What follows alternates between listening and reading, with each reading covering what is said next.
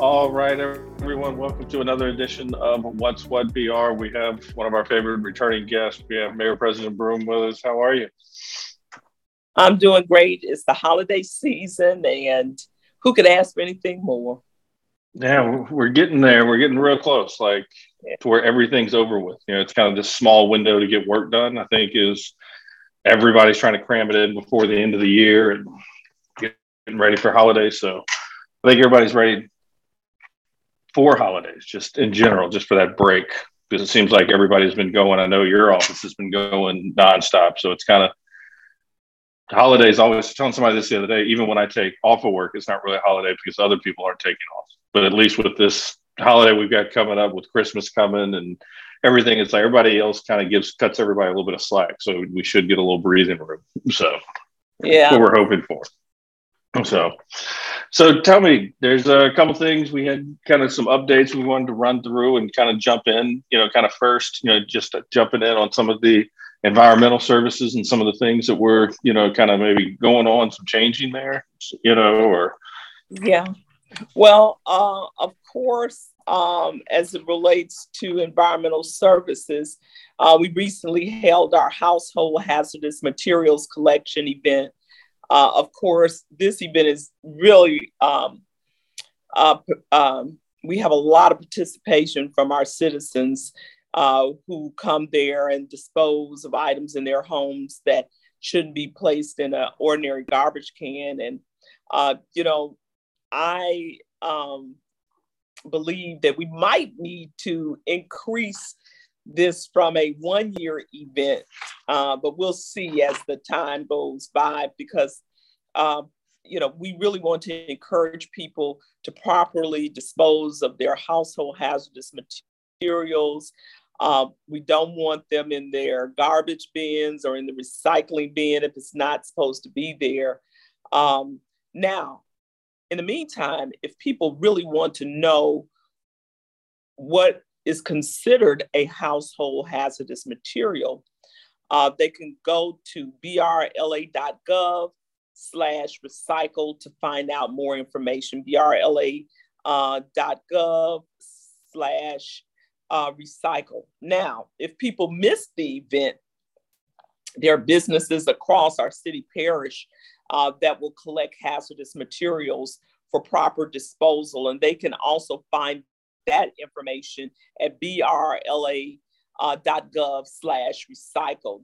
They'll find names of businesses, addresses, and the type of materials that they collect. We all have them at our house, those the paint, the car batteries, the motor oil, etc. But if folks go to that website, brla.gov/recycle, they'll find other locations where they can dispose of hazardous materials. yeah, and it's probably, that's first where I was going with. Everybody goes to paint, and Mhm. oil and those kind of things. But there's a lot of things people don't necessarily. If you go take a look, like fluorescent lights, are on that list. That you shouldn't just be tossing those in. So no, I'd agree. I think I've been out there and had to wait in line, because so many people do participate. Yeah. It's a process. We sit there. I think I went maybe 2 years ago and had the kids in the car and was like, "Hey, we're going to run and drop this stuff off real quick." No, No. unfortunately, it was a wait, but it Yeah. was worthwhile. It's a it's So a it's a line. it definitely was. So I can't remember. I don't know if it happened. Did it take place last year with COVID and kind of the midst of No, it did. everything? I It didn't. didn't take place last year. It didn't take place last year because of COVID. Kind of what I Yeah. thought. So tell me, and then kind of as we move through, kind of some of the things we've got this American Rescue Plan, funding, which you're more versed in this than I am. I'm not knowing what this exactly is, but this means something to us here. Exactly right. Oh, absolutely. So Absolutely. Well, the American Rescue Plan funding definitely will help us uplift our community in so many different areas. We came up with the first plan of $73 million of funding. Uh, and thanks to the council, it was approved. because it was included in our 2022 operating budget. And so these American Rescue dollars will be used for drainage, public safety, economic development and tourism, blight elimination, safety upgrades, upgrades in our city parish buildings, affordable housing, cybersecurity. So this is a once in a lifetime funding that's really going to help city parish government address some of the big ticket items that would ordinarily not have the necessary funding with the budget. And the two largest allocations of those dollars of American Rescue Plan funding go towards drainage and public safety. And that's $40 million. 20 million for drainage and 20 million for public safety. And so as is that money from the city revenue, or is that, kind of money that's worked its way down, or just kind of got air? Yeah, that's the American Rescue Plan funding. Out of the American Rescue Plan funding that we're spending at the moment, 73 million, we have 20 million that's going to be allocated for drainage and 23 million actually that's going to be allocated for public safety.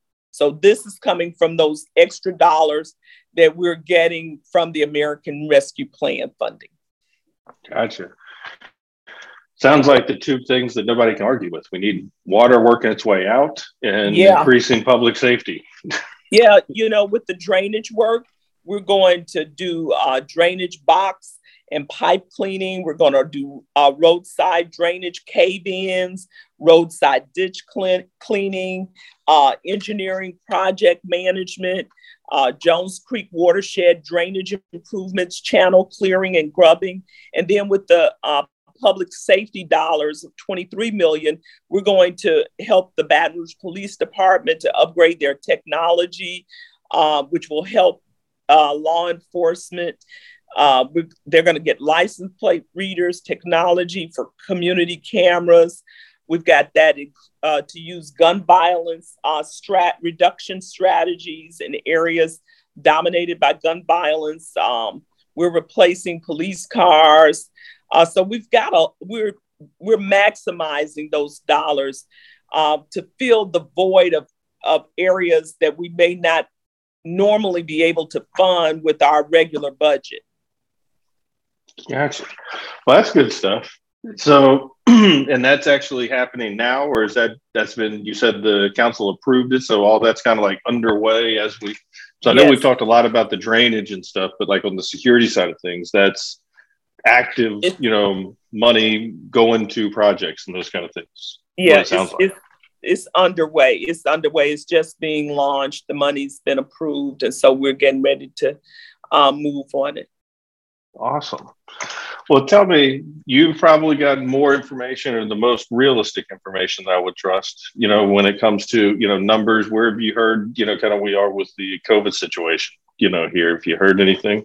Yeah. And, before I talk about where we are, let me just say that, I know that recovery we've been in the process of recovery, in that we've opened up quite a bit. We're now having parades, we're having outdoor events, we're having indoor events. But I like for people to remember that we're still dealing with a very significant COVID, very significant variants, if you will. And that's the Delta variant and the new Omicron variant. And so the message is we still have to remain vigilant. I mean, we can't let our guards down, because we're still dealing with COVID-19. So if people haven't received a COVID-19 vaccine, we're encouraging them to. And you can get more information at brla.gov/COVID.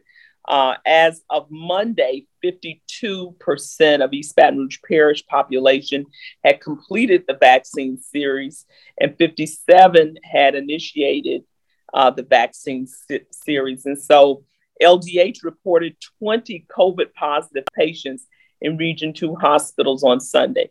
We've come a long, long way. Yeah. Because I can remember those numbers were escalated in the hundreds, over the past 2 years. And so we've really made significant strides. There was a slight increase of positivity in East Baton Rouge Parish from 1.1% to 1.2%. But my message to everybody is, let's not be political about the vaccine, but talk to your doctor, talk to a trusted healthcare advisor, and let's stay safe, and let's keep these numbers down. Not only because we look at it from a data or statistical point of view, but because we see this data with faces on it, and so we want to enjoy our Christmas and New Year holidays coming up, and we don't want to see a surge because we've let our guard down. Absolutely. Well, tell me, as we kind of get through some of the business, is there any holiday planning anybody's got going on? Anything, what's going on? A little glimpse into, the outside, as, Mayor President Broome, the person too. So, well, let me just say, Christmas is one of my favorite holidays. And I will tell you, at first, my husband was like, he wasn't being Ebenezer Scrooge, but he was like, oh, we don't have to put up a Christmas tree. And I was like, well, I was going to go along with that, but I was like, I really want a Christmas tree up. I like to get in the mood, and, having my house decorated and festive helps me get in the mood. When I come home and see the tree and the lights, it certainly revives me and puts a smile on my face. But I'm very fortunate that two of my friends helped me out and put the tree up for me. Because I might have still been trying to put that tree up today if everybody was waiting on me. And my husband did not volunteer to put the tree up. Although once they came to help with the tree and decorated, he got in the mood too, and he went and purchased poinsettias to help with the decoration and everything. So we have a great decorative Christmas house now, and it makes me very happy. I even get up in the morning and put the lights on the tree when it's still. I wake up sometime at 4 and 5 in the morning. I'm an early riser. This morning I was up at 4. So I've already almost done 12 hours. But at any rate, I get up in the morning and I put the lights on. But, even more than that, I think of what Christmas means to me, personally, in terms of the love that is certainly synonymous to Christmas and to the birth of Christ. And I think of my family and just spending time with my family. Now, let me tell you, I am not a shopper. I'm a mission-driven shopper. But I've been in so many conversations recently where everybody asks me, are you ready for Christmas? And I say, yeah, I'm ready. Because I did most of my shopping online. And basically trying to find things for my 3 grandchildren. I like to think that I give throughout the year to my friends, and so I don't have to do a heavy lift at Christmas time. But, of course, you think about different gifts and you say, oh, they would like that, or they would like this, and some things that I actually picked up throughout the year. So my goal this year, in addition to my family, I really want to reach out to the widowers in our community, widows and widowers, perhaps, more of the women in our community who have lost their spouses, because I know so many, and reach out to them and help encourage them. And there's so many different events that are going on to help those who may not have as much as others during this this Christmas and holiday season. So that's where I want to put my focus. And I know we have a very giving community here in Baton Rouge. We have a very generous community. And so there are a lot of activities, giveaways, toys, food, you name it. So hopefully we will touch people throughout our community during this season. It's going to be, you mentioned the tree. That's kind of, where I get it. Like once everybody's in the house have gone, have the lights on the tree and just kind of sit in the dark with the tree, and just kind of think through things. And normally but now that I've got my boys, my twins, it's actually their birthday today, turning 9. And so we get this birthday and Christmas all just jam packed, just right next to each other. And so we're like negotiating. They had a birthday party over the weekend. They're like, well, can we open this? And I'm like, well, you've got to go find 3 toys that you're willing to donate to someone else before you can open that new one.